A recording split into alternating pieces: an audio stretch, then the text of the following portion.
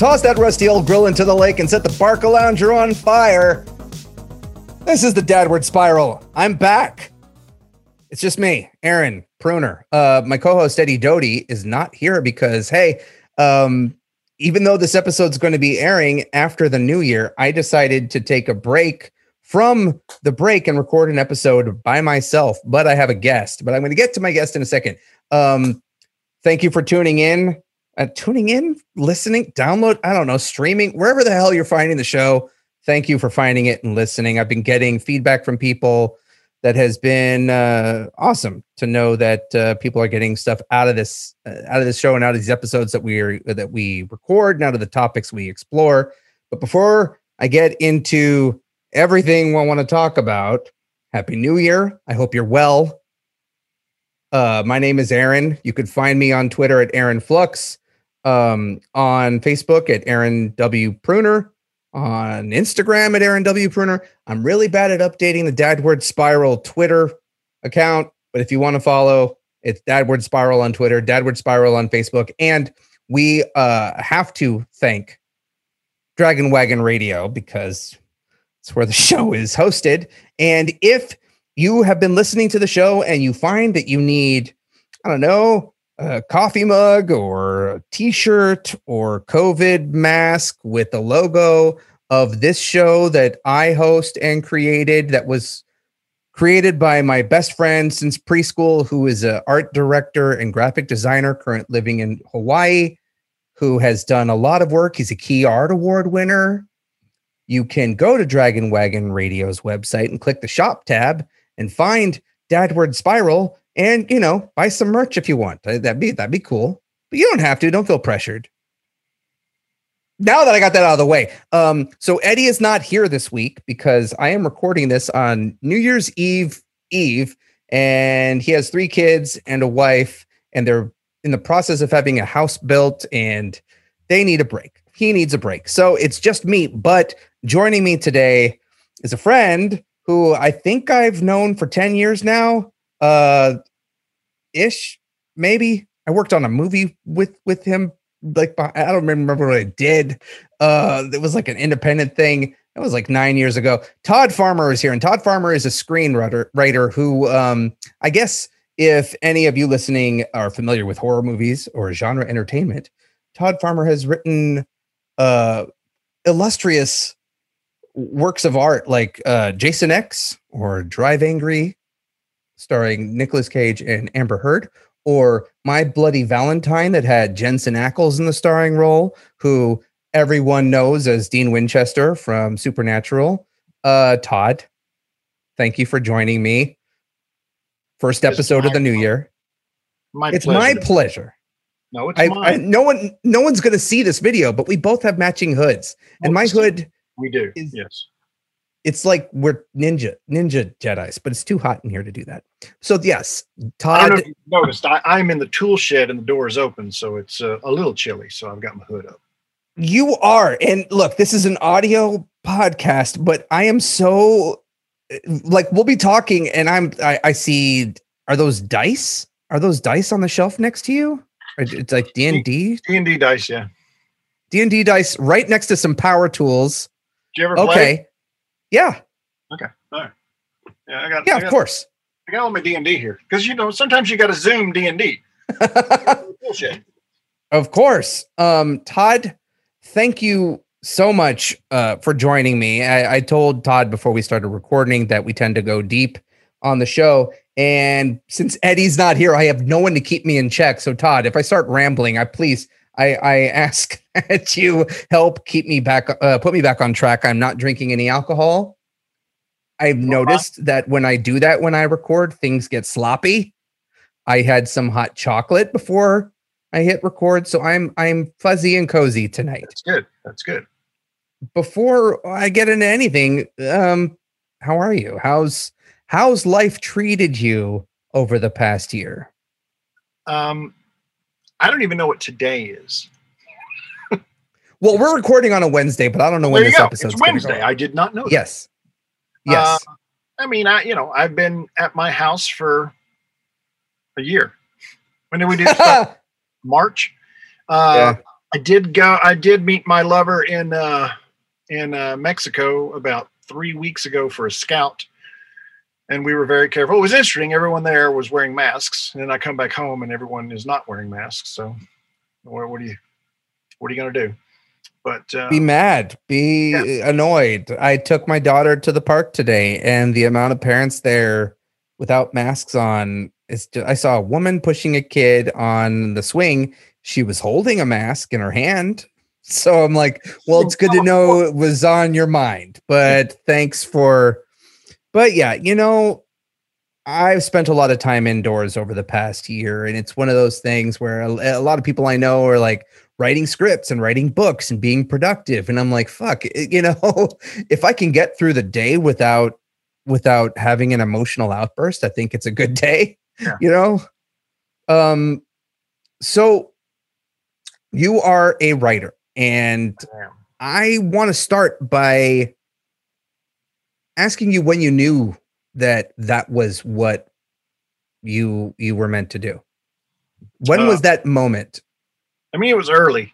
I was the kid around the campfire telling the ghost stories, and I liked it, and I liked the reactions. I thought I was in Kentucky. So in Kentucky, there's no being in a movie, being a writer of a movie. It's not even something that's conceivable. It's not in the vocabulary. It's not something that could ever happen. So I did know that there were writers and novelists from all over the world, and being in rural areas and big cities. And so I thought I would be a novelist, but I found that I didn't actually have the patience once I had figured the story out to actually sit down and write 400 pages. I mean, I was young. And so I saw a Quentin Tarantino book, which had True Romance and Reservoir Dogs. I have that book. It's great. It was great. And I bought it. It was in the used bin, and I bought it for next to nothing. And I read Reservoir Dogs, and I was just blown away at the format, at how, and I thought, I mean, was 100 and something pages. I can do that. I can stay focused long enough to do that. And that's what did it. And so then I started reaching out I had a friend of a friend who knew Dean Lorey, who had written currently he had done Major Payne with Damon Wayans, but he had done Jason Goes to Hell. And so, long story short, that's how I ended up writing Jason X, because through Dean's contact with Sean Cunningham. So that's what was that? Well, what was that point? Did you find that Tarantino book and think this is what I wanted to do, and then come to LA? I was in Texas when I found the Tarantino book. I had been there for maybe 6 months. And then I wrote a screenplay, had no idea what I was doing. And I sent it to this was back before like Final Draft really structured out scripts, right? I wrote it in Word. Scriptware. Was it Scriptware? Yeah, Scriptware was the one we started with. Scriptware. Do you remember Scriptware? No. Scriptware was before Final Draft. And like when you had problems, you would call the self-help number, and it would be some dude in his garage.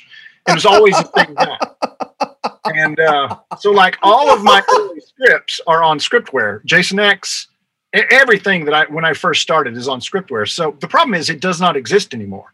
So you can't access those. And about maybe 5 years ago, I'm trying to think who it was that I reached out to. Somebody actually had it on their computer, and I sent them a ton of scripts, and they put them all into text files. So now I have all of those old things, but they're in text files.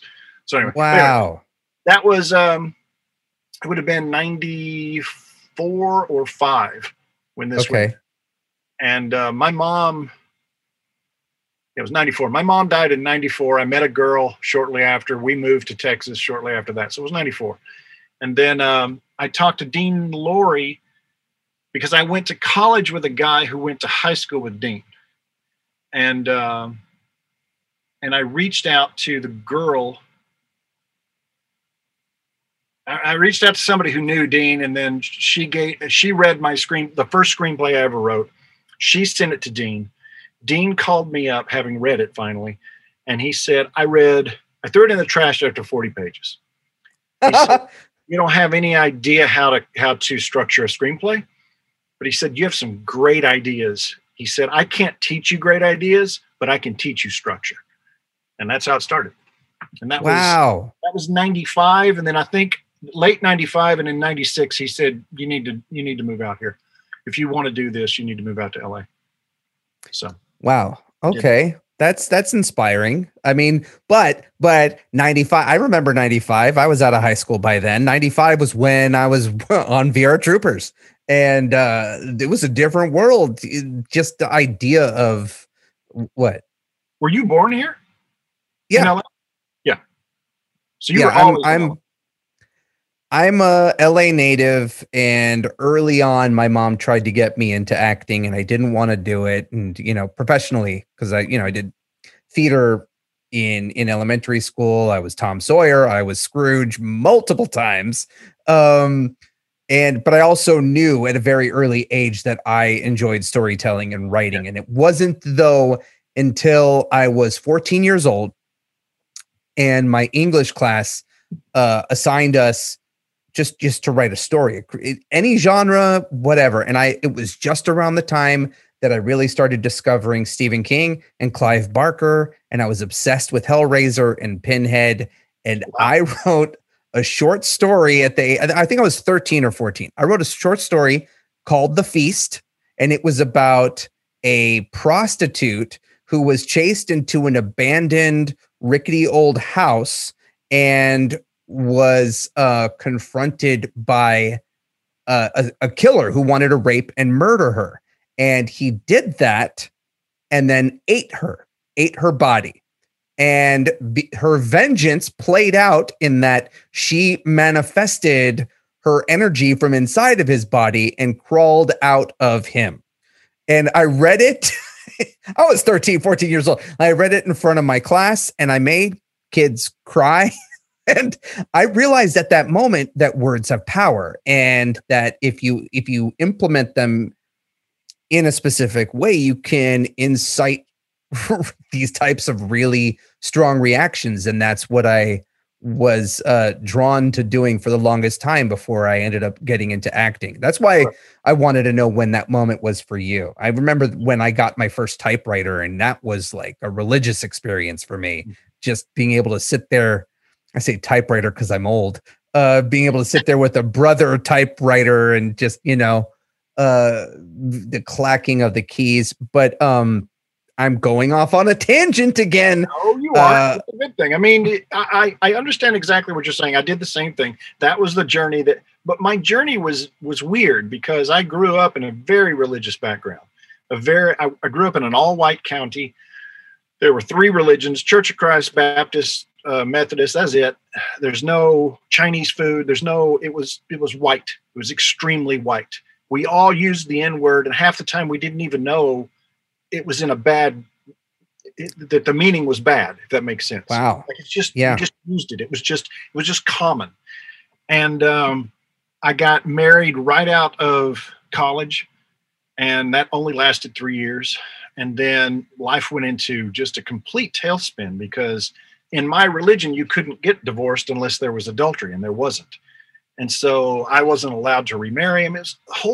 That's a different life. It's almost, looking back on that, it's like a story that I read. It doesn't feel like it's my life because my life has changed so drastically. Yeah. And it was shortly after that my mom killed herself, which, oh God, I'm sorry. I mean, it's a part of the life experience. No, it's not a great thing, but I feel I am a better writer because of all the crap that I've gone through. And that's just one of the pieces of crap that I went through. And, but after that spins you in a completely different direction. And so I met a girl, and I clearly at that point, having gone through a divorce and gone through my mom's death, I clearly had abandonment issues. I met a girl who, she too had issues, and we became that codependent relationship that resulted in a beautiful daughter eventually, many years later. But it was just weird, the journeys that we take to get to the place that we get. Man, before, I haven't even gotten to any of the things I wanted to talk to you about yet, but there is this idea of I found some pictures of me from 20 years ago, and looking at those pictures, I know that me existed. I know that life existed. I know I did those things and knew those people. Yeah. I don't look anything like that guy anymore, and I don't think like him either. And there are things I still like. My aesthetic, my tastes still similar, but it's really strange that especially now as a dad, looking back on that, I never thought I'd be where I am. It feels like a dream, or like a movie I once watched that I really connected to, that now feels just like something that had an impact on my life at a very specific time. Like, it doesn't feel like it really happened. And so I understand what you're saying, because I've gone through this whole huge change, which helped a lot when I went into therapy, because I was in a lot of codependent relationships myself.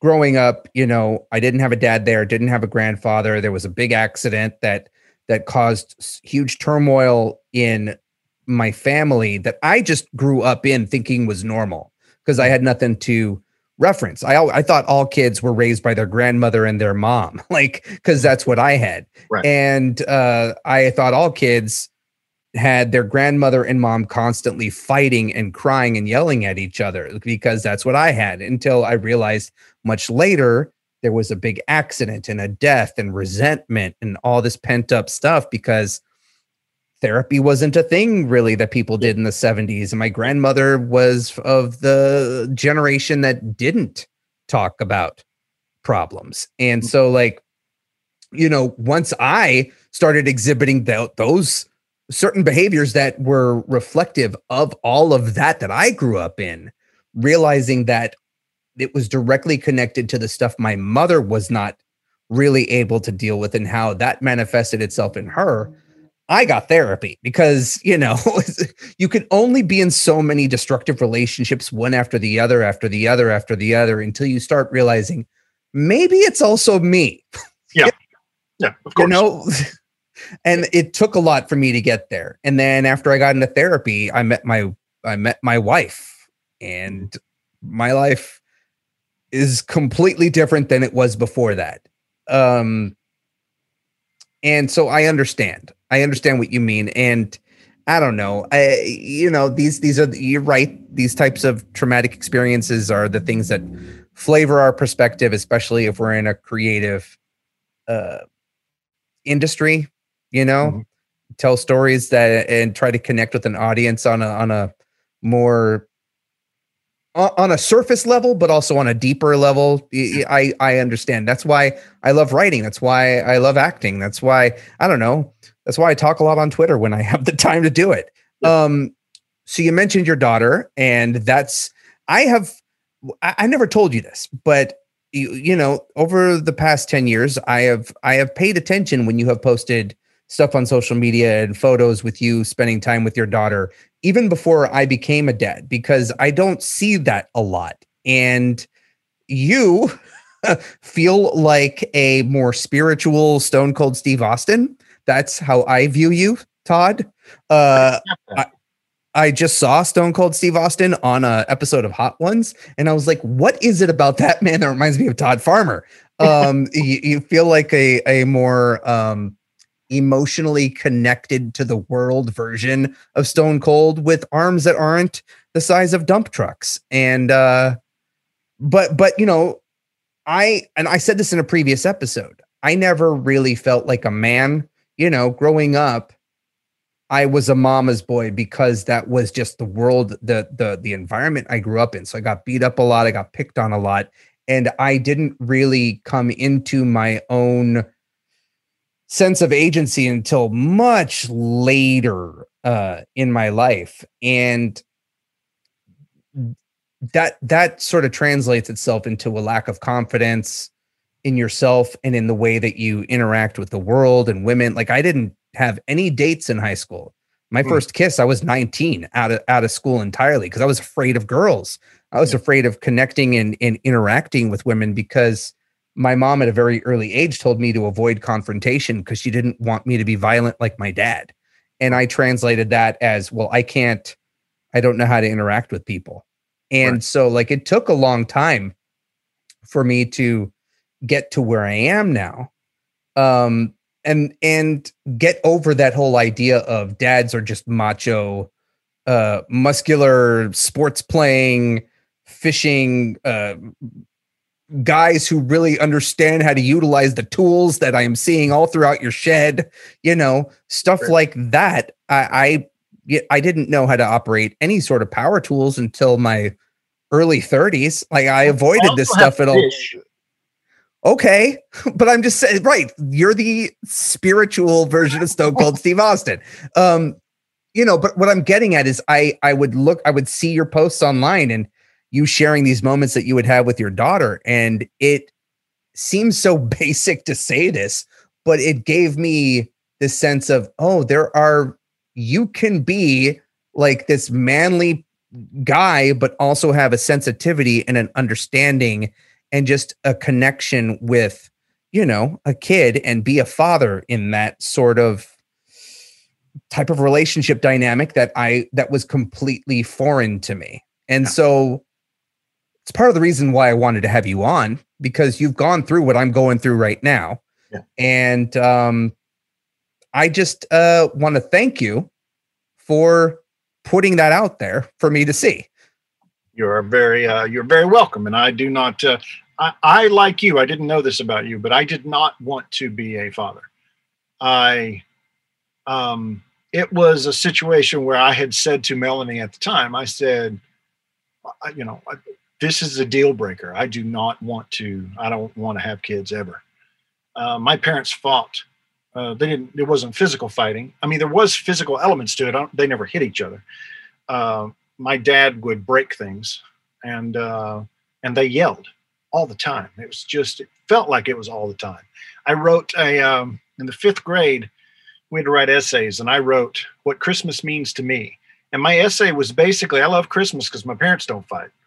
And I won. And Mom and Dad were horribly, horribly embarrassed that I would out this. And but I got a $50 savings bond, so I lost it years ago. But I'm sure it's worth $62 now somewhere. Yeah. But I didn't want to have kids, and so Mel and I, we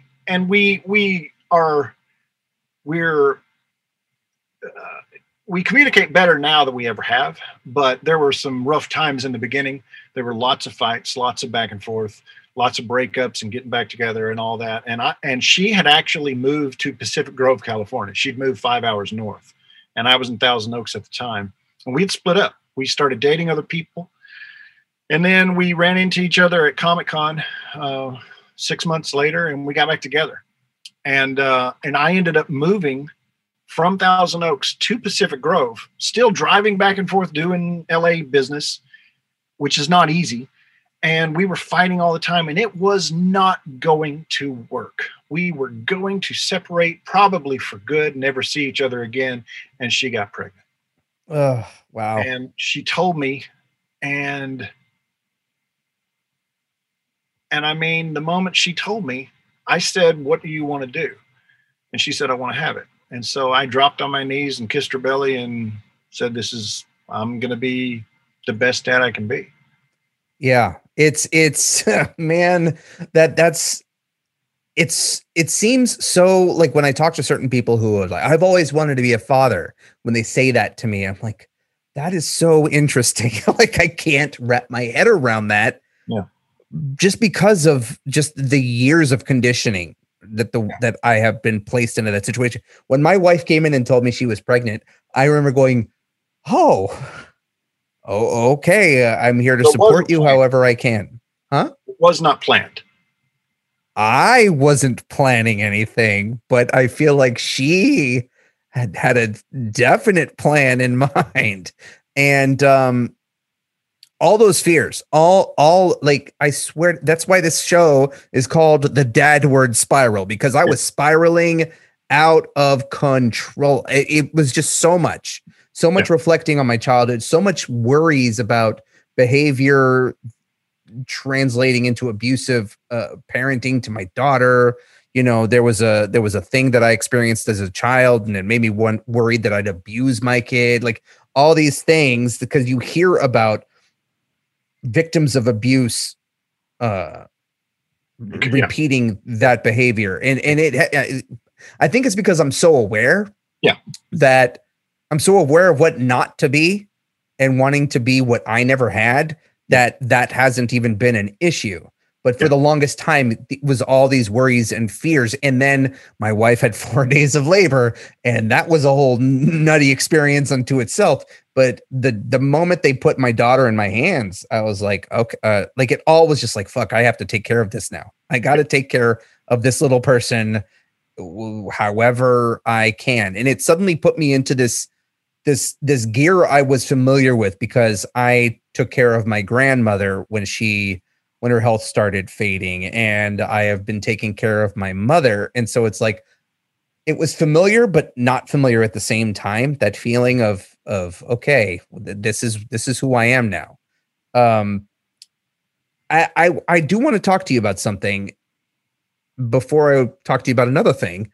I know you from the horror community. We had Drew McQueenie on a few episodes ago talking about the relationship he has with his kids in reference to movie education. And I brought up horror movies because not only would I like to educate my daughter or share these experiences with her when she is old enough, my emotional reaction to horror movies have changed a bit since becoming a dad. And I don't even know if that makes sense to you. There are certain things that I was able to see on screen, no problem, before having a daughter. Now there are certain things on screen where, like, I saw the new Pet Sematary, and suddenly, after years of thinking the dad made the stupidest decision, suddenly I'm relating to everything he's doing, thinking I would do exactly the same. I know it's not smart, but then also I was exposed to horror at a very young age. When I was 6 years old, I saw The Exorcist and Poltergeist because my cousin, who was my babysitter at the time, made me. And I feel like it was super traumatizing, but also introduced me to, I don't know, this world I never thought, this world of entertainment and this type of storytelling where you go through some really dark shit, but then come out of it on the other side, where it kind of gave me a little bit of a backbone. I don't know if that even makes any sense. Yeah. And I've had these conversations with my wife about, when do you think we can watch something like A Nightmare Before Christmas or Monster Squad, or something that is, obviously she would have to be older.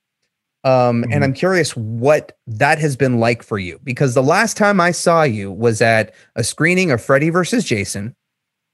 Your daughter was there, and she seemed, I noticed how excited she was to be there and how into the movie she was. And I'm wondering how she got to that point. What was your relationship with her within this realm of what you do for a living? Well, Izzy, and I've talked about this publicly, it's not a secret. She's a high functioning autistic child. And we found out while Mel and I when I went to shoot Drive Angry, we had separated. We had separated right after My Bloody Valentine. In fact, I was working and we got in an argument, and she said, "You know what, go sleep in your office." And I slept in my office for 8 months. So I was prepared for the car. But as I'm there, and it was difficult because Izzy's coming to the office with me, and then at night she wants to go home. And so, I had a couch that pulled out, and so we could stay there, but I would take her home at night. After a while, she ended up staying there, but she was never, like, she crawled late, she talked late, she walked late. And my neighbor was a special educations teacher, and he caught me one day outside. She was maybe 2, and he said, he just told me. He's not supposed to. Apparently there's some legalities that you're not supposed to tell a parent, because a parent will have a parent would reject it. So you say, go have your child's hearing checked. And then the pediatrician will then realize your child is autistic until you. And so, but he told me. And so when I was Mel went and had her checked out because I had to go do Drive Angry, and she was autistic. Now you wouldn't really know it now unless you knew what autism was. She used to do this. They called it stimming. She'd get excited and she'd flap. So she was at school and kids would make fun of her because she's doing this when she gets excited. She's controlled that. She's from the very early stages. She watched everything. Baby Einstein. Is that still around? I think so. Baby Einstein was this. It would play music in the background, and it was Einstein. It was Mozart music. But she would watch that, and she watched Monsters Inc. probably 1,000 times. And but she would watch all of those shows. It wasn't. I don't think Nightmare Before Christmas was ever an issue. I don't think we ever delayed her watching that. But when it came to actual movies, relatively early on, she showed no interest. Like even today, she shows no interest. She went to see the last Star Wars movie with me, but she did that for me. She didn't do it because she didn't care at all.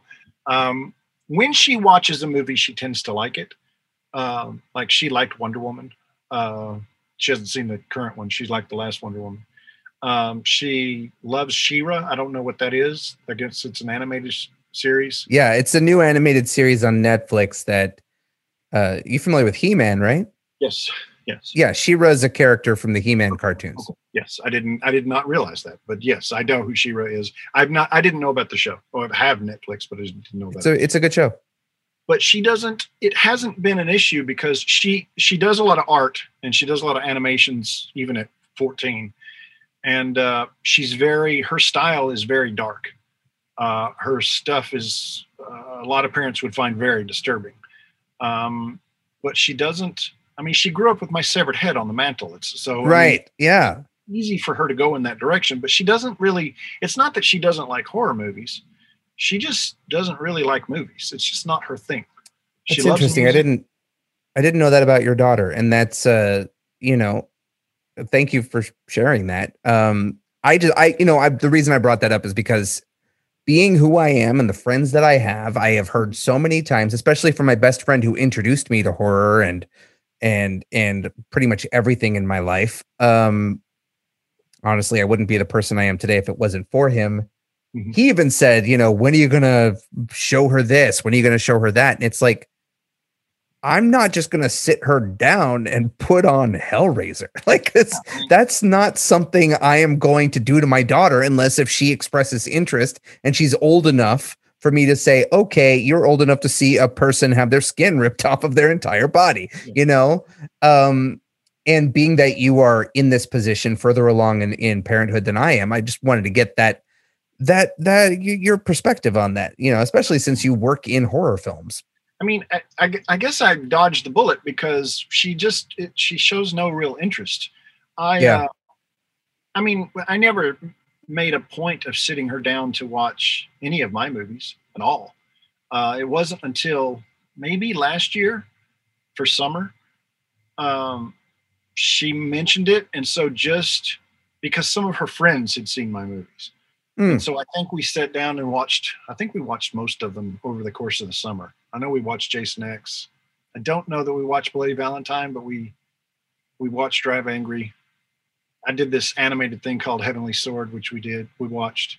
So, I mean, she watched most of the stuff then, but I mean, for the most part, she just doesn't go out seeking movies. It's just not her thing. She'd rather That's interesting. Listen to music. I like that. That's cool. You mentioned the cars, so I want to let's just get into it. And I read your article again today. You wrote a thing for Birth Movies Death like 5 years ago. And I remember when it went up and everyone was talking about it. To give some context here, we both work in a creative industry that has its highs and lows. And I have experienced personally a lot of highs and lows over the past 4 years, especially now that I am freelance. Yeah. And there's extra concern of, can I not only support myself, but also my wife and my daughter, keep a roof over our head, and not just barely get by, but get by to the point of paying off my debt and moving into a house so that my daughter doesn't grow up in a similar apartment situation that I grew up in. That's been on my mind a lot, especially this past year when, the entertainment industry shut down, 80% of my work went away. Yeah. And if it wasn't for unemployment, shit would have been fucked. And I think about that a lot. Over the past few months, I would drive, through the city, and I have noticed more homeless people underneath the freeway overpass near my house, and more furniture on the sidewalk outside of all different types of buildings in nice neighborhoods, in bad neighborhoods. And there's this talk of an eviction crisis because of the pandemic. Yeah. And I'm constantly put in this position where I'm thinking of, okay, I grew up in government subsidized housing where I was next to a crack house that got raided a lot by SWAT teams. I saw my first drive-by shooting when I was 13 years old. I grew up around in a territory that was disputed by two different gangs. And because I was one of the only white kids in the area, I got fucked with a lot. Right. I don't live far from that area. That area has been gentrified, but I live far enough. I'm removed enough from that in a better situation, but it's always on my mind that I came from a very, I don't want to say dire place, but I came from a place that I don't want to go back to. And I'm very grateful of where I am, but there's also shame that I have connected to my past and to how I grew up. And so I'm constantly putting myself in this position of being grateful as opposed to being overcome by shame, and being grateful for what I have and not assigning my self-worth to the fact that I haven't booked an acting job, or I haven't gotten a writing job recently, or, you're only as good as the last thing you did. I used to hear that all the time when I was working on camera. And rereading your article, you lived in your car for a while, and I don't know how long that was or what exactly it was that was the catalyst to put you in that position. You're not the first person that I know who has gone through something like that. And your story has been on my mind a lot over the past year because I know you, and because you hit a place in your life that was I don't know if you want to say that was rock bottom, but that seems like a trying position to be in, to still keep your eye on the prize and move forward and focus on, the fact that it's not always going to be this. And I'm wondering if you can just, first off, walk me through how that happened and how you've been able to, or if you've been able to reconcile.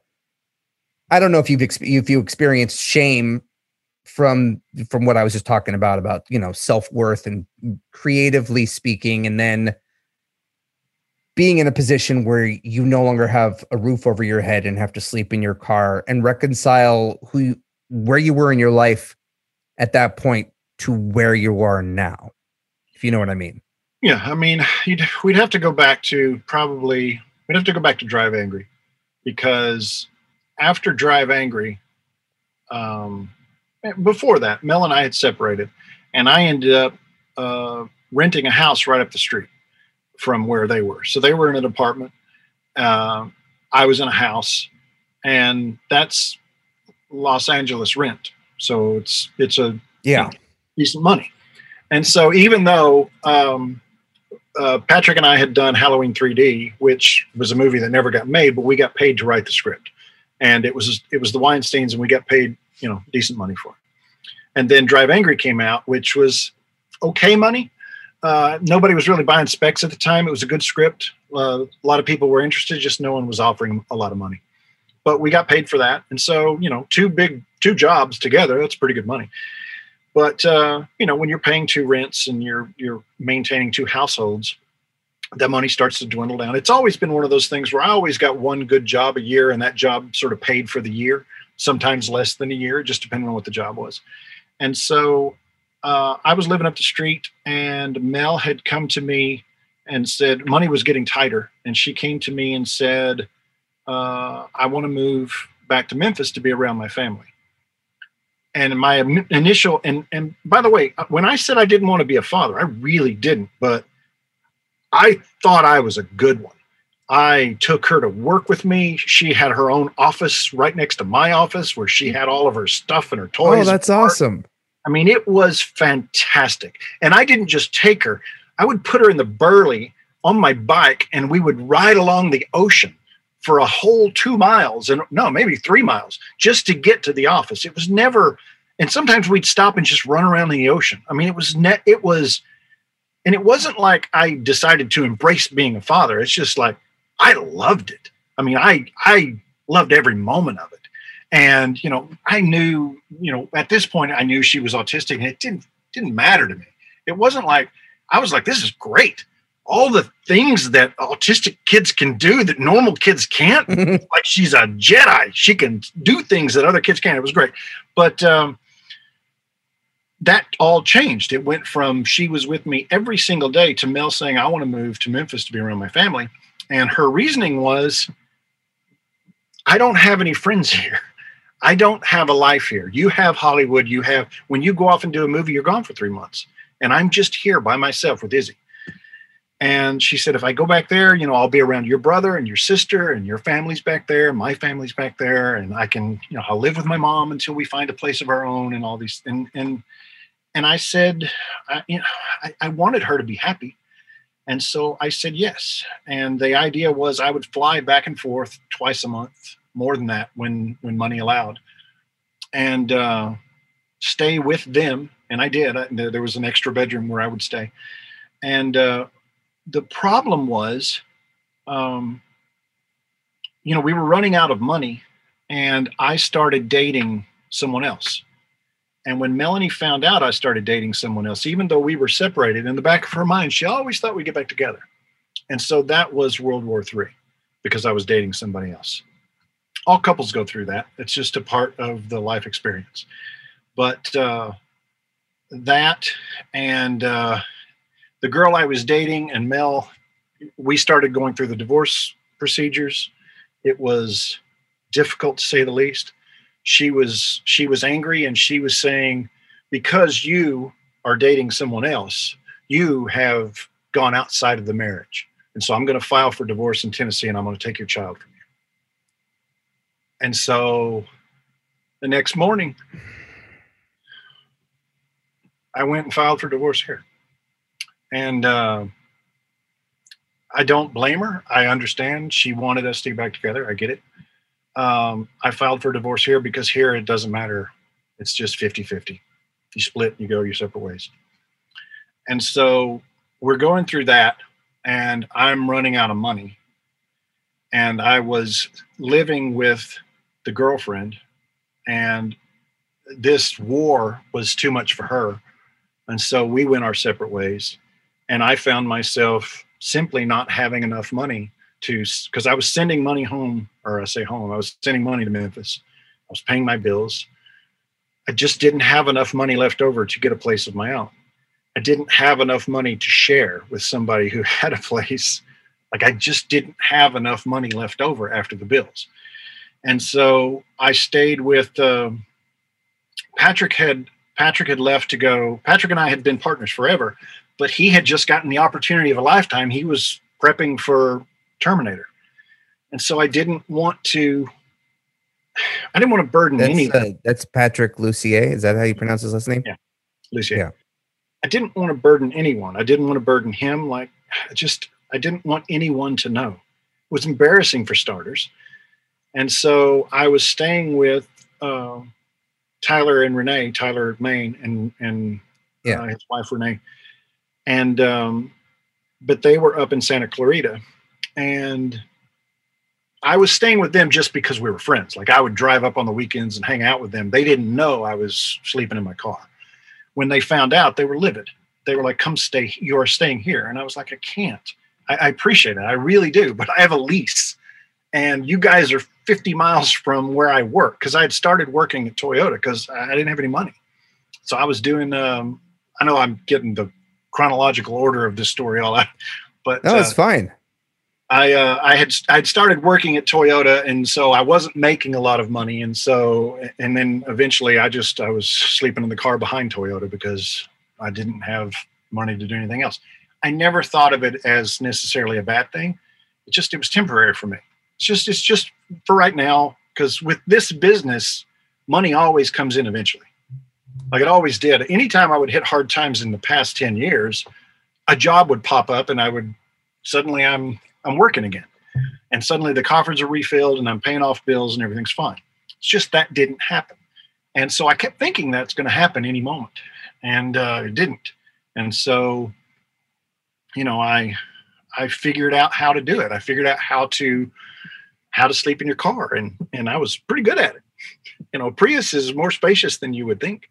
I have one. I am very aware. And I like sleeping flat, so you can't do that in a Prius. So that's a shame. But I figured out how to do it, and the only people who knew were Tyler and Renee. I think Derek probably knew as well. Yeah, Derek knew because he gave me a key. He gave Derek me a key. Mears. Derek Mears, and said, "Come, you have the key. Come." This was before he got married. And, was this around the time that because I did?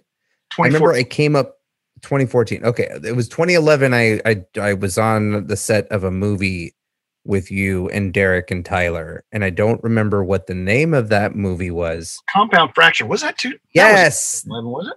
It was Compound Fracture. I was living with my wife at that point, even though we were still dating, and so that was 2010 or 2011. Yeah. Yeah, I was. At that point, I was still living in Pacific Grove. So in 2012, Melanie moved to Memphis. I moved to Simi Valley and stayed with a friend. And then I ended up moving out from the friend and moving in with the girlfriend for a while. Got it. Yeah. I think it was the end of 2013, the beginning of 2014, when even though I was still technically there, we would get in a fight and I would just go sleep in the car. So it wasn't something new. It was something that I had, when we would fight. And what I ended up using that all the time, because in LA and Ventura County, you can't sleep in your car. It's against the law. Right. And so, especially when it's cold like it is now, if you sleep in your car, the windows are going to fog up. And, 2-3 o'clock in the morning, you'll hear a flashlight's going to tap on your glass. And I never got arrested, but they were always like, you gotta, what do you do? First, they said, what are you doing? My girlfriend and I got in a fight, even though I'd been sleeping there for 6 months. And so that was always the thing I said. And so they were like, well, you gotta move on. Go make up with her because you can't sleep here. Go make up with her. Right. And so, so I would just go find somewhere else on the street to sleep. And it was fine. I mean, I had a $10 a month gym membership, which really was a lifesaver because I was gonna bring that up. You talked about it in the article, and that, I mean, if you didn't have that, the idea of showers and just a place to. I mean, the thing is, I was still making money. I mean, I think I was making $12 an hour at Toyota, and on occasion I would have residuals show up. And I mean, I understand why writers would fight for more residuals, because many times in my career, I lived off of residuals. I had, that was all the money I had coming in. And, and the residual money's not as big as it used to be. I mean, I remember the first Jason X residual was it, I get it confused. Either 80 grand or 100 and something, but I didn't even know residuals existed. Like, I didn't even know it was a thing. I just got this letter, a green envelope, opened it, didn't think anything about it. And there's a check for 100 and something thousand. That changed everything. That paid off school. That paid off debts. That was everything. Didn't even know it was coming. There was internet, but it was all very brand new. It wasn't something that I just didn't know about it. Yeah. For years. So that, oh man, I can't even imagine being put in that position. And I know there are a lot of people. This unpacks a lot of things for me. So first off, there is this disconnect I think that exists between how people view Hollywood who are outside of Hollywood and then those who are actually in this ecosystem. There's either those who are working all the time or those who are doing the whole feast or famine thing. Yeah. And I remember, what was it, a few years ago, where that actor from the Cosby Show, there was a picture of him working at Trader Joe's, and there was this big uproar about it. Like, actors don't take jobs outside of acting. And, you know, there's this element, this perspective of looking down on taking jobs that I guess we consider essential workers at this point, given, you know, what we're living in. And I'm wondering where you were at. Did you view it that way in taking the job at Toyota? I took the job at Toyota because the girl that I was dating at the time knew people there, and she worked there, and so she basically got me the job there. And I appreciated the job, and I felt like I was good at the job. I took it seriously, and I was good at it. And they knew I would get my work done. There was work we had to do. And once I got that work done, they knew I was writing. I mean, I told them, and they were fine with it. There were moments of being embarrassed. There's no secret. He doesn't. I'm not ashamed of it now. I was very embarrassed at the time. I don't know if you know the name Derek Douchy. Derek worked for Revolution Studios. He was Todd Garner's executive. And when I went in to do Messengers, when I went in to do Scarecrow, which later became the Messengers, with the sparkly vampire girl before she was a sparkly vampire.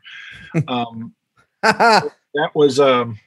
But Derek got his car serviced at Toyota.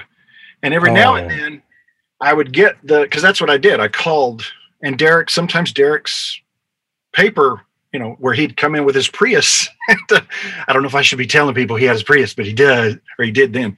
And I didn't want to call him. I didn't want to say, hey, this is the guy that you hired to write this movie at Toyota. Yeah. So I would hand it off to the other guy, and he always happily did it for me. I never called Todd. I get it, man. I straight out of high school, first week after high school, like, I didn't go to college. I booked a job on a TV show called VR Troopers. And because Power Rangers was such a big thing, we all thought this was the next big thing. And I was setting myself up like, this is what I'm going to be big. I didn't realize that $100 a week was bad. I got paid $100 a week because it was non-union, and I worked one episode a week, and my day rate was $100, which meant I could work 14 hours, do my own stunts. I was 18 years old for a week, and they exploited the fuck out of me. You know, I thought I had made it. And season 2, I renegotiated, not just for an opening credit. Percy got paid $250 a day, and I got guaranteed 2 days of work a week. So then I was like, I really made it. Then the show got canceled. And, you know, something like 6 years later, I was working at Starbucks, and in comes Shuki Levy, who was Haim Saban's right-hand man, who was the executive producer of VR Troopers. And he ordered coffee from me. And he had no idea who the fuck I was. Right. And I even said, Shuki, remember me? I was, you know, it was like my self-worth went down the toilet. Like, this high point in my life, which was also, in retrospect, kind of a low point in my life. This, you know, working on that show, like, I didn't want to see him because it was like, I was on a TV show. And not only that, he got our star pregnant, and they got married and had a kid. And like, so she was there too. And I was like, remember when we had that kissing scene, and then you went on to win a Daytime Emmy Award, and I went on to serve coffee to people in Studio City. Like, it was just this fucking, so I understand. I get it. And that's what I meant by shame and having this idea of self-worth. Like, I just watched Soul on Disney Plus last night. I don't know if you've heard of the new movie. My God, man, like, that cut right into my soul, for lack of better words. Okay, but anyways, I feel that we have this perspective, especially if you're in a creative industry of I'm not going to go work customer service and that's beneath me. But I think there's a newfound respect for the quote unquote essential workers, especially now, with everything that's going on. And I think you've already answered my question about what your view of that was, going from $100,000 residual to working, I'm assuming you were at the service desk at Toyota. No, there were, what we would do is there were two of us, and we would call, after someone came in and got their service done, we would then call and say, hey, how did it go? The main reason we would call was to try to get them to fill out a survey and give us a 10 out of 10, because then everybody got bonuses. Yeah. And I took that seriously because, the guys liked getting their bonuses. And so I would call everybody and do my best to, if they had a problem, fix it. And nobody knew who I was. I mean, there's a part, there's a part in your article where you talk about going to I think an industry party or a party at a friend's house, and everyone there is working in Hollywood and talking about what projects they're doing, and you talk about how that moment broke you, and that was the moment where you found yourself crying and really thinking about where you were in your life. What I think it was the next paragraph where you started assessing where you used to come from creatively to where you were at that point, and then you talk about how you ended up moving to be closer to your daughter, and that helped you turn a corner with your writing. And I'm curious about that, because my energy, just my day-to-day energy, has changed since becoming a dad, and I see the world differently when I'm around my daughter. I'm a much easier, I think, more easygoing person. Maybe I'm more patient, and I'm wondering what it is about being closer to your daughter that helped you get out of that funk. It was, I think it goes back to me not wanting to be a father, because I didn't want to be a father because of all this baggage that had nothing to do with me being a good father. My dad has challenges when it comes to being a father. There are things that our house was the place where all the kids hung out.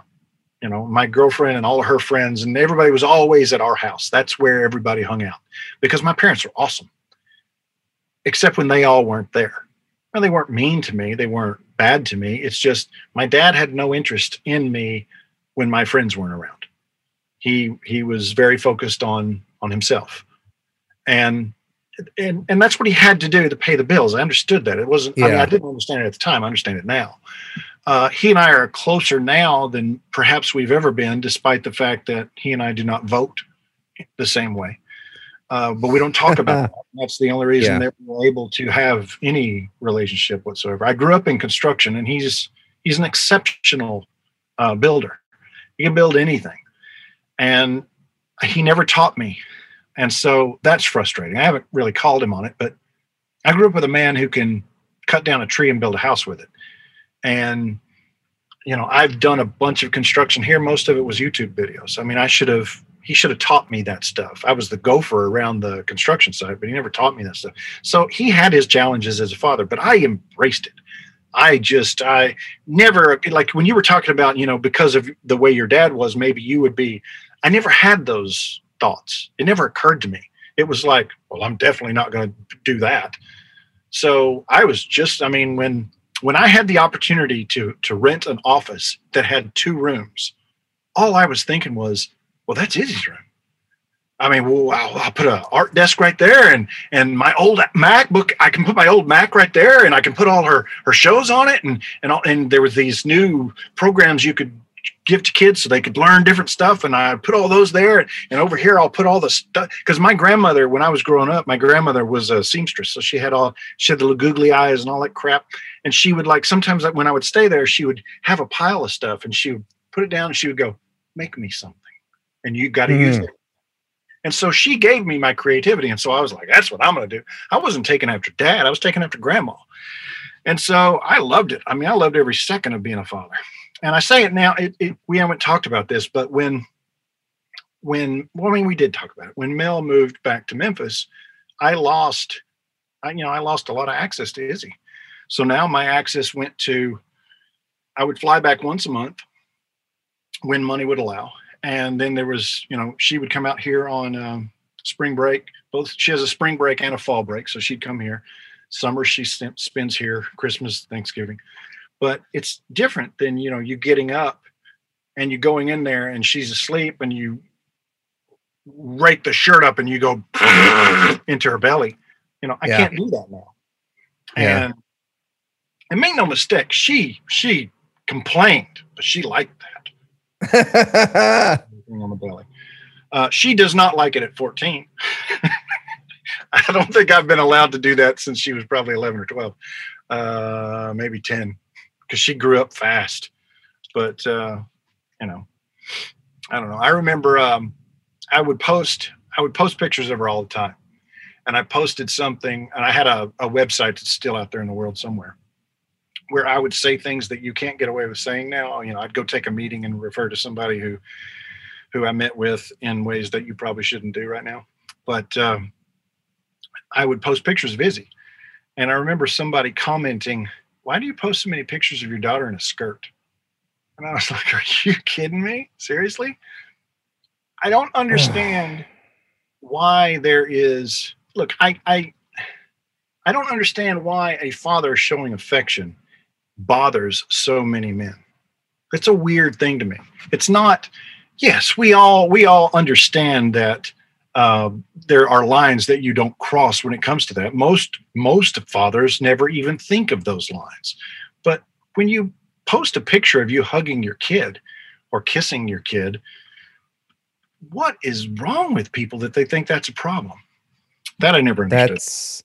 That's part of why I'm doing this. The other part of it is I didn't have much affection growing up as a kid. So I'm not an affectionate person, but my daughter brings it out of me. And I can understand.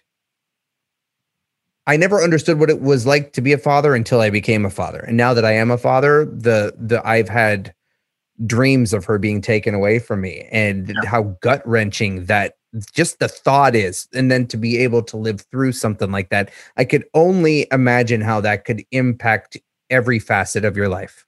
Mm-hmm. And I'm assuming that's what happened.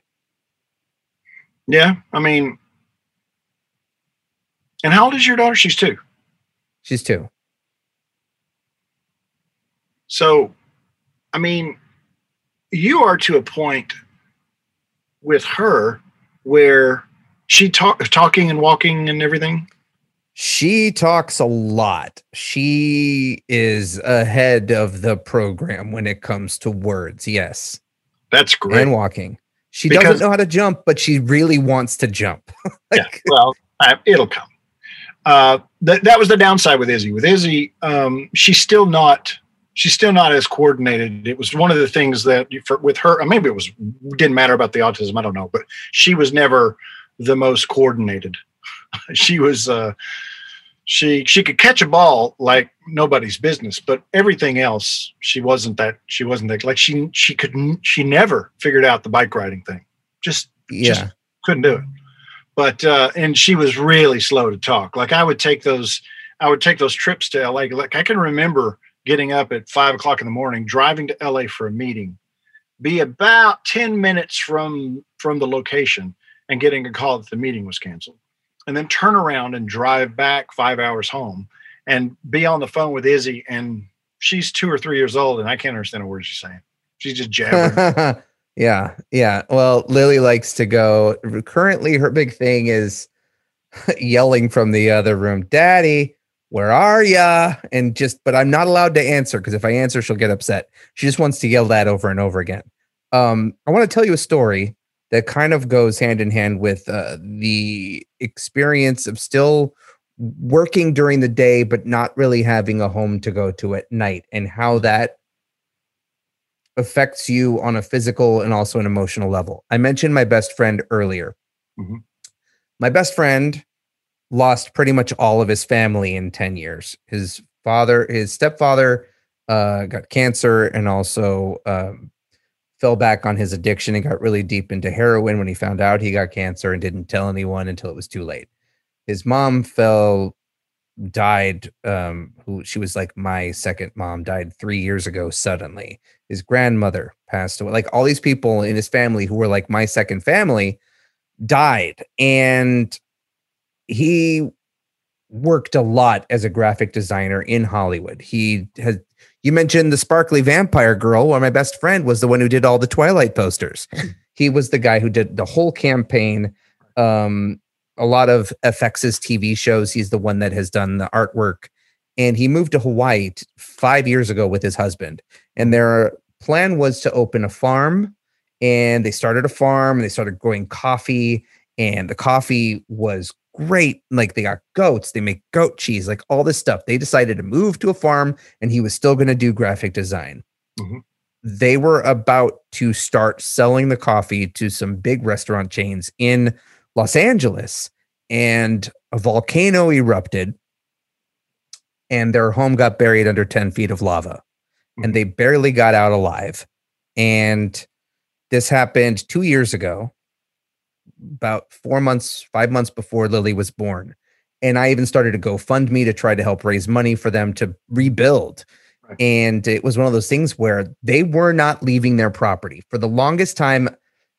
Not the longest time, however long the lava flow was happening. I was monitoring it and they kept giving me updates, and their farm ended up being this place where FEMA set up a checkpoint, I guess.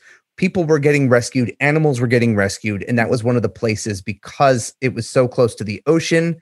And up until very last minute, the lava flow was not projected to hit that area of the island in Pahoa in Hawaii. Mm-hmm.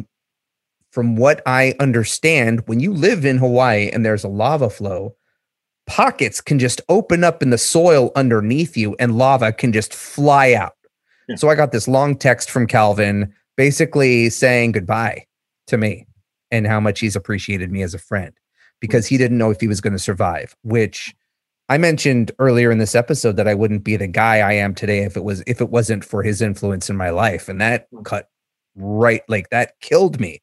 Now, turns out the lava flow shifted and was heading directly for their farm. And at like 2:00 in the morning, they got pounding on the door. They had 10 minutes to leave. And so they could hardly grab anything. And now what was their farm is under 10 feet of dried up lava. And they ended up relocating and staying on the island of Hawaii, which I would not have done. Right. The big island, I mean. And I mention all of this because during that time, that was the first time I ever heard the name Tulsi Gabbard.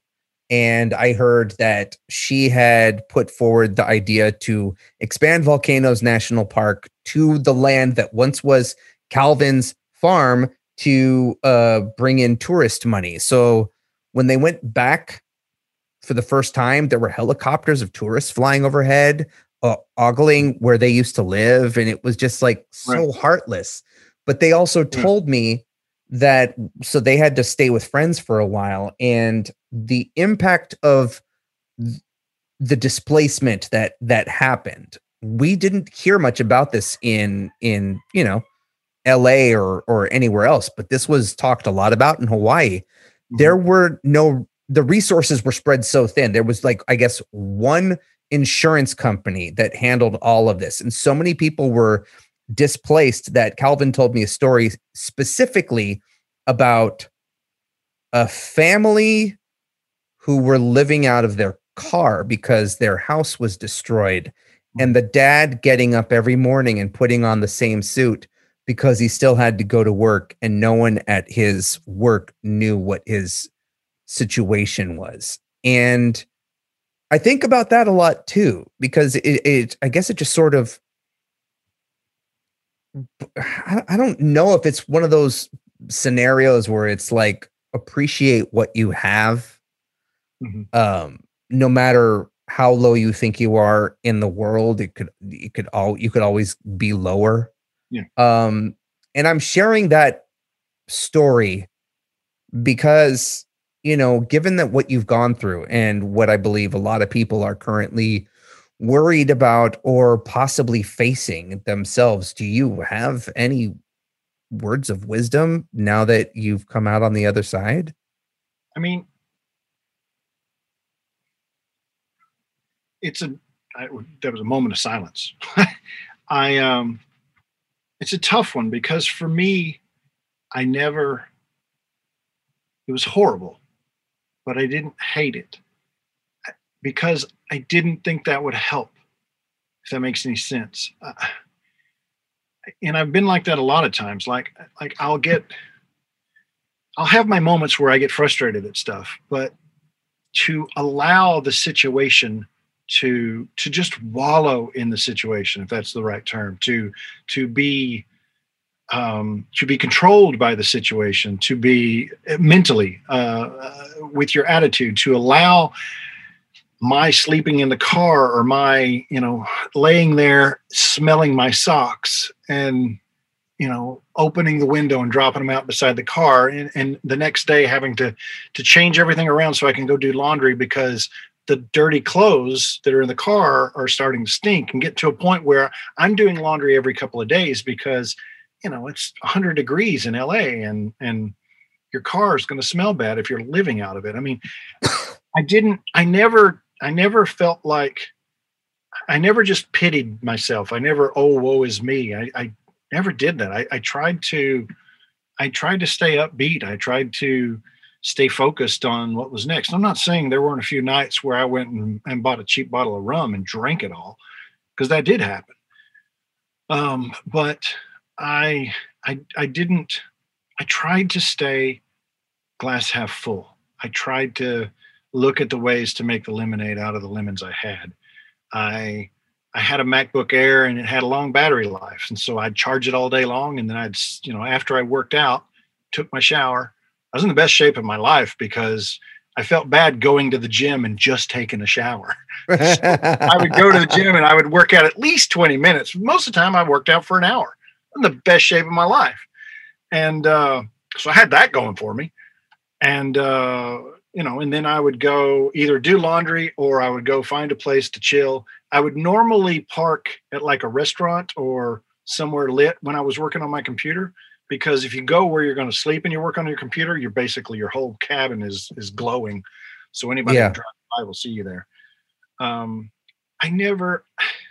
thing is, now is different. The world was not a shitstorm then. Things were okay. I had just fallen on hard times. It was still, and by the way, I didn't have to. Maybe it was my ego, maybe it was my embarrassment. I could have reached out to friends. Jamie King, Kyle Newman had both said, you could have stayed here. Patrick would have let me stay in his house. He wasn't staying there. He was off shooting a movie. I could have stayed there. I could have stayed with dozens of people. Is that pride? I mean, I keep asking myself it was. I don't think it was. I just didn't want others to worry. I had got myself into this position. I'd get myself out. For instance, I didn't want Patrick to be distracted by my situation because he had the opportunity of a lifetime. He was who didn't want to do a Terminator movie? Right. Yeah. And so I didn't want to be the guy that distracted him, because I can remember one time having a job and something horrible happened. Someone dumped something horrible on top of me, and it was so distracting I lost the job. Yeah. And I just never wanted to be that person. I never wanted to do that, but because I try to be the person who looks at myself, just like you were saying earlier, when you have failed relationship after failed relationship, at some point you got to go, okay, maybe it's a little bit. And so I was in that position but now it's different. And so, I mean, there are so many people facing that, and some people already in it. Today, we dropped a ton of clothes off at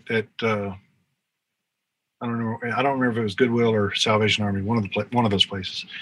And as we were walking in, a guy comes up with a shopping cart, clearly homeless, and he says, "Hey, you got any blankets in there?"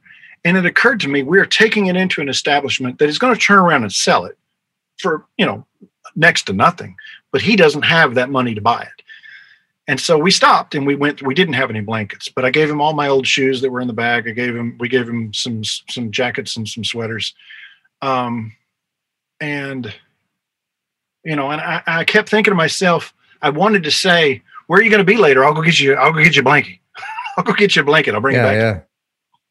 I mean, and this was a guy who was, he had been homeless for a while. Now you have people who are in my situation that they're working, or they were working. They have a house payment. And LA is stupid. I mean, it's 2,000, 4,000. Oh, I'm aware. Yeah, I know. It's nuts. It's crazy. And how do you do $600, $2,000? That means, I mean, the $600 check you're talking about that we're all supposed to get. Yeah. I mean, sure. Go ahead. Send it. What are you going to do with that? Buy food, just like make a car payment, pay half of my rent. I don't know.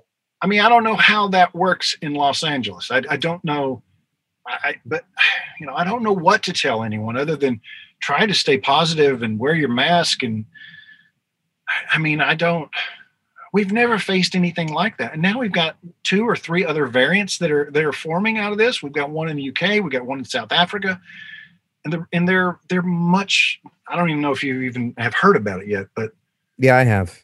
So, yeah. I mean, apparently the vaccine still works against them, but it's a different world right now.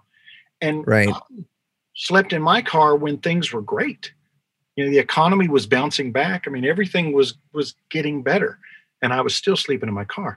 I don't know what we're going to do now. What's happening right now? The results from this, I think, are going to make my sleep into the car minuscule. I don't. I talked to a friend of mine today. He is my closest friend who had COVID, and I didn't know he had it. I didn't reach out to him because it was the holidays, and I was giving him. I know he'd been working real hard and didn't want to bug him over the holidays. And he fought it for 3 weeks and said it's the worst thing he's ever had. He said this is nothing like the flu. He said I kept thinking, anyway, that's his story to tell, but. I don't know. I think my advice doesn't work because my advice to myself was to stay positive. I don't know. I get what you're saying. Yeah, no, I know. But I feel like your advice, that way of thinking, I think does help just in a lot of day-to-day situations. I have a tendency of making a mountain out of a molehill about everything. And yeah. I know that I have friends who had fallen into really, really, really deep depressions this past year. And a lot of it has been exacerbated by all the time they spend by themselves and the news and the lack of work. So I do think mindset, my wife meditates on a daily basis. She's taken up meditation, and I'm too anxious and OCD to meditate. I've tried, and then I end up focusing too much on the steps, and it gives me anxiety. Yeah. But there is something to that, because situations can be dire, but certain emotional triggers or ways of thinking could always make it worse. So I think there's something to that. I tend to be as negative and anxious of a person as I am. I tend to be rather positive thinking. Like I tend to think that I do think that we're going to get out of this and we're going to get better. And as much as I am a doomsday prepper at heart, I also feel like this isn't the end, but that's just because I'm kind of a hopeless romantic in the sense that I believe hope wins. Right now it sucks. I mean, but then there's people like my mother-in-law who decided to fly to Florida because she was lonely. You know, I'm like, but anyways, I feel like I'm getting off topic with that too. And we have talked a lot, man. And this is what I talked about. This is what I told you. We go a little deep. I didn't mean to make you choke up a bit there, but I really do appreciate you telling me your story and sharing your experience with being a dad. And I never knew you didn't want to be, because you seem like you enjoy it so much, you know, and I do too, even though it still freaks me out. Yeah. I'm still freaked out. I still get these panic attacks when I know, oh God, when Lily gets up from her nap, it's just her and me. I've been doing this for 2 years. It's nothing different. From my perspective, having watched your, I don't know what, we're friends on what, everything?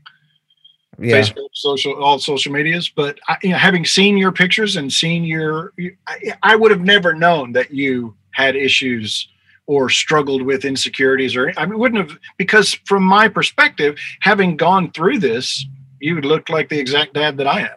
It never occurred to me that means a lot. Thank you for saying that. But it is a big deal, because I have friends who they don't post pictures of their kids, and I understand some people do it for privacy matters. They don't want their kids' faces out there. Yeah. You know? But I mean, I don't post as many now, because at 14, she doesn't want pictures posted. Yeah. So it does. Look, my daughter doesn't like it when I take pictures of her, only because she wants to hold the phone and play with it. So like, it's really hard for me to get her to pose, because she'll immediately be like, hold phone, you know. Well, we went to, Mel and I took Izzy to, we were separated, but I took them as a family to Disneyland. And we were in downtown Disney, and there was a guy playing the fiddle. Well, if you're from Kentucky, it's fiddle, but it was playing the violin, and he was playing, you know. And so Izzy, I don't know, she was 8 or 9, walks out there and just starts twirling to the music. And so he, seeing this, comes up and starts basically, you know, playing to her. And people start gathering around. And she's got, I mean, I think to be a writer, you have to be a little bit, you have to have a big ego, and she's got that. She's got that performance thing that she likes. She likes to have everyone watching, and she's dancing and she's doing that thing. And then she became 14. Oh no, yeah. Everything. Now it's all brooding and dark and mysterious. Yeah. I went through that, and thankfully I came out the other side. I went through that. That was a long thing. I mean, you didn't know me when I had dyed black hair and wore black lipstick and vinyl and was up until 5 a.m. every day, but there was a time. No, but I've seen the pictures. You really haven't. There's not many. There might be 2, but thank God. I've seen a couple of pictures where I was like, oh.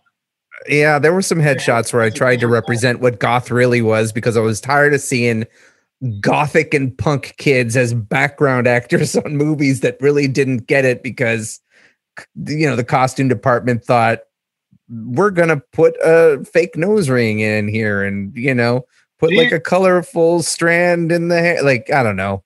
Do you ever get irked? Do you ever go to auditions or anything now? The last audition I had was probably a year ago or a year and a half ago. I have a manager and I have an agent. My agent just renewed my contract, and I'm like, all right, well, I have a commercial agent and a manager, and my management company, they're great. I am the oldest person on their roster. They represent children. So I don't think I'm with the right management company, to be honest.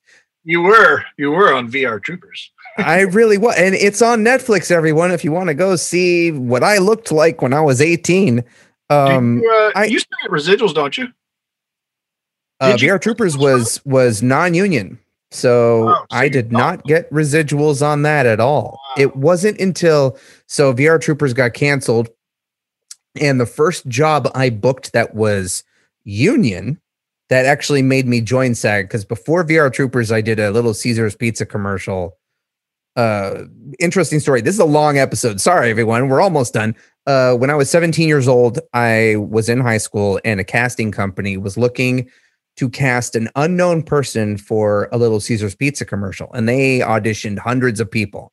And they showed up to my school. They called me into the office, principal's office. It was first thing in the morning. I was tired. At that point, I was already drinking coffee every morning. And they had me read the lines. And I was super grumpy. And I did it. And I went back to class thinking nothing of it. And I booked the job. And that was the first job I ever worked. And that made me, they Taft-Hartley'd me on that.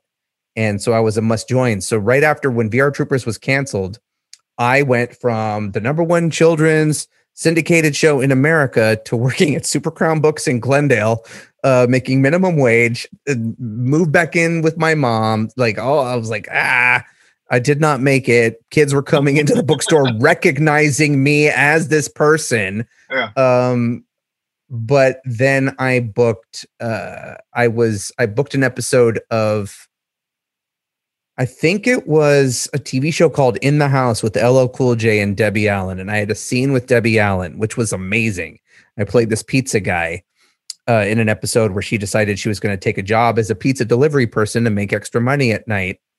And it was the first time I had ever shot anything in front of a live studio audience. Mm-hmm. And I remember we did it and she flubbed her line. And instead of, calling cut, I just went with it and changed my line because my line was supposed to be a reaction to hers. So she was, so I come in and I say, pizza for Jackie Warren. I still remember the lines. And she said, her line was supposed to be, you got here fast. And then my line was supposed to be, well, that's our motto. We get here fast. But instead she said, you sure did get here fast. And so I just changed it to, that's our motto. We sure do get there fast. And big laugh, whatever. And we talk about how much money I make in tips and all. And I leave. And afterwards she came up to me. She's like, did someone tell you to do that? And I said, no, you changed the line. So I changed mine. She's like, you're a smart actor. And I held that for the longest time, man. Debbie Allen. But yeah, that's what got me into SAG. And then I did a few episodes of Saved by the Bell, the new class, where I played a nerd on that. And then I did an episode of ER where I played a nerd on that. And then I was cast as a recurring character on General Hospital, a nerdy lawyer. And because I was too funny, they wrote out the character after one episode. And then I played Charlize Theron's nerdy boyfriend in a Japanese Honda commercial. And at that same time, I became the spokesperson for Burger King in Germany. And yeah, I was nerdy. And then things changed in the industry. It was around 2008. The economy started tanking. SAG went on strike. Then my agent died and I had just gotten out of therapy and I started getting healthy.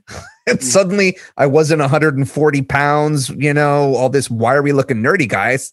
I started looking like a guy and I stopped really booking work. And that's roughly when I decided to start writing. And I started writing for Icons of Fright. And that's what introduced me to the horror crowd. And that's when I met you. And it was writing for Icons of Fright, a horror website, that opened up this possibility in my head that, oh shit, maybe I can actually write about movies and TV shows and get paid for it. And here I am 10 years later. I've written for the Washington Post and I have something going up this weekend at the San Francisco Chronicle. And it's crazy that I've gotten to this point. And, I'm still in SAG and I still have an agent, but I don't. And I think it's partially because I don't have the right representation and all my clips are old, but I don't get the same types of auditions and I don't have the same type of excitement behind me. Right. Well, how was it doing all those nude scenes? Oh, it's great. Yeah. It was really fulfilling. I think that's one of the reasons why my wife decided to go out with me. Well, there you go. Everyone listening is like, nude scenes. Wait, what? Which commercial was that? Oh, it was the uncensored. Yes. Right. Well, I tell you, man, I have copies of some Burger King tray liners. I was on posters and trays and I had a sidekick and we were all about, It was a Whopper time. That was what we said in the commercial. Whopper. We did a commercial with Cindy Crawford, and we just ogled her the entire time. It's German, man. So like, I'm going to say this and then we have to end the episode because this has gone long. Looking back on it, I did those commercials in 2003. I had black hair, straight black hair. I was skinny. I was pale. I fit the bill of especially what Europe, I had the European aesthetic down. I looked like a young Jerry Lewis. And I looked at I still have the Trayliners. There's something that it was all in German, but one of them was something about delicious buns. And we're talking about burgers, but the Trayliner are just two really tanned women in bikini bottoms, and we're like in the bottom. They like superimposed us into the bottom of the photo, like pointing at that, talking about the delicious buns on the burger, but we're just looking at two almost naked women. And this is Burger King in Germany. So I mean, the aesthetic there was a little different. Well, it's European. That's good. Yeah. Good thing. But yeah, no, I still have an agent, and I'm set up to do self-tapes here, but who knows when that'll happen. And then I decided to cut my hair yesterday, and the clippers I got went a little bit shorter than I planned. So I don't even look like my headshot, but whatever. Yeah. Look at all this. Wow. I mean, your no one is seeing this. No, they can't see it. They can't see it. But if you want, I can bring you some clippers. I'll get there eventually. You know what? You look like a friar now. You look like a or maybe even like a weathered knight. You kind of look like you have chainmail. I mean, I don't look like Stone Cold anymore because I got too much Santa Claus going on. That's true. Todd, Santa Claus were bald. I could probably talk to you all night, but I don't think the listeners want to hear us rambling. But seriously, the three listeners left like 4 hours ago. Yeah. I want to thank you from the bottom of my heart for agreeing to come on and do this with me. This means a lot, especially what you've gone through and the path I'm currently on. This is the point in the episode where we start wrapping up. So I don't even know what's going on with you, but if you want, can you tell people where to find you online? And if you have anything currently going on, you want to pimp? I hate using the term pimp. Promote. Let's say promote. I've got tons of crap out there. Nobody's interested in that. You can find, if you want to see me bitch about Trump, it's Todd_Farmer on Twitter and Instagram. And I'm probably going to nuke Facebook eventually. Yeah. Soon, probably, in January. But if it wasn't for family members keeping in touch with me, I would not use Facebook. Yeah, I'm the same way. Facebook's probably on the way out. I mean, look, I've been very through all of this. I wrote 3 screenplays. I finished my first novel. I saw your post, you bragger. I know, and I built this nice pergola, which you can't see, and I mean, I made the best of it. I think. Yeah, I'm lucky because I have a yard. Yeah, we call it a garden because she's Irish, but I mean, I can't imagine. I feel horrible for people who are in an apartment. Thank you. It sucks. It does. We got Lily a scooter for Christmas and a helmet, and she loves pushing it around. What's great for her? What do you do? Well, you can't ride it. Right. No, I'm in my bed. I'm in the bedroom right now recording this. This is the only space I have. Because I see the pillow. My wife has a recording booth because she does voiceover stuff and audiobooks, but like, we don't really have anywhere to go to have alone time away from each other. And what part of town are you guys in? Sherman Oaks. Okay. And my daughter was like, I hear kids want to go see kids, but as soon as she goes outside, she doesn't know how to interact with them. And the kids in my building are fucking assholes, and I don't want her interacting with them. Right. So it's been like, there's also this concern that we're raising a girl that isn't going to develop social skills, but I mean, there's a lesser of two evils, I suppose, But anyhow, that is a totally other thing I could talk about forever in another episode, which we will probably do because we touched on that in the episode Devin Sawa was on. And it's definitely a concern I think a lot of parents are dealing with right now during these stay-at-home orders. And here in LA, we just had ours extended again. Mm-hmm. So, who knows? But I still take my daughter to dance class, which is a whole other weird situation. Yeah. Those are all other things to talk about on another episode. But this episode is starting to come to a close. So get ready. Here's my shtick about the show again. You can find me on Twitter if you want. I'm at Aaron Flux. I'm Aaron W. Pruner on Instagram. Dadward Spiral on Twitter. Again, I'm bad at updating, but follow me. Dadward Spiral also on Facebook, which I do try to promote and encourage people to comment and start engage in the conversations that arise from whatever episode you're listening to. Thanks again to Dragon Wagon Radio. You can find them on Twitter or go to dragonwagonradio.com. We have merch. Buy the merch. I don't even know if I'd make any money off of that, but it's just cool to see the illustration of a cartoon version of me falling inside the silhouette of my daughter. It would also be weird if I went out in public and saw someone wearing that as a COVID-19 mask. But the shirts and coffee mugs look really cool, and I'm thankful that my best friend was able to do that for me. Look, if you like the show and you're listening to us on, there's all sorts of platforms the show is available on. But if you're listening to us and you like what you hear, please give us a like and review on iTunes. That helps our visibility and gets more people to discover the show. And I'm really trying with this thing to promote the idea of dads actually talking about their problems and concerns and not just doing the whole surface thing of bonding over sports and whatever other stereotypical cliche thing dads are supposed to do that I don't do. And Todd plays D&D and has a bunch of power tools behind him. So and so it's possible.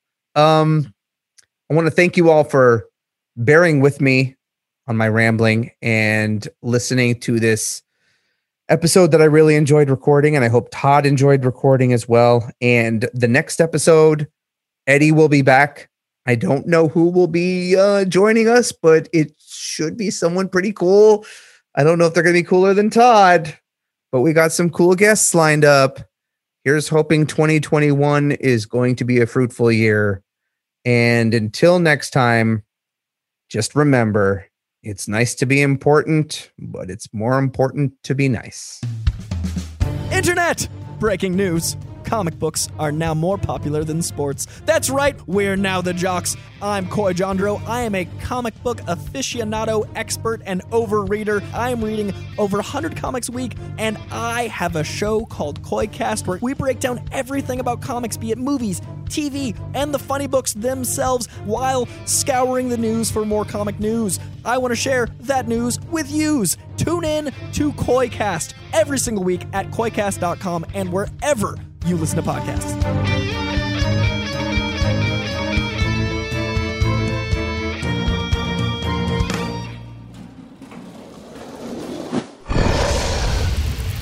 It's Dragon Wagon.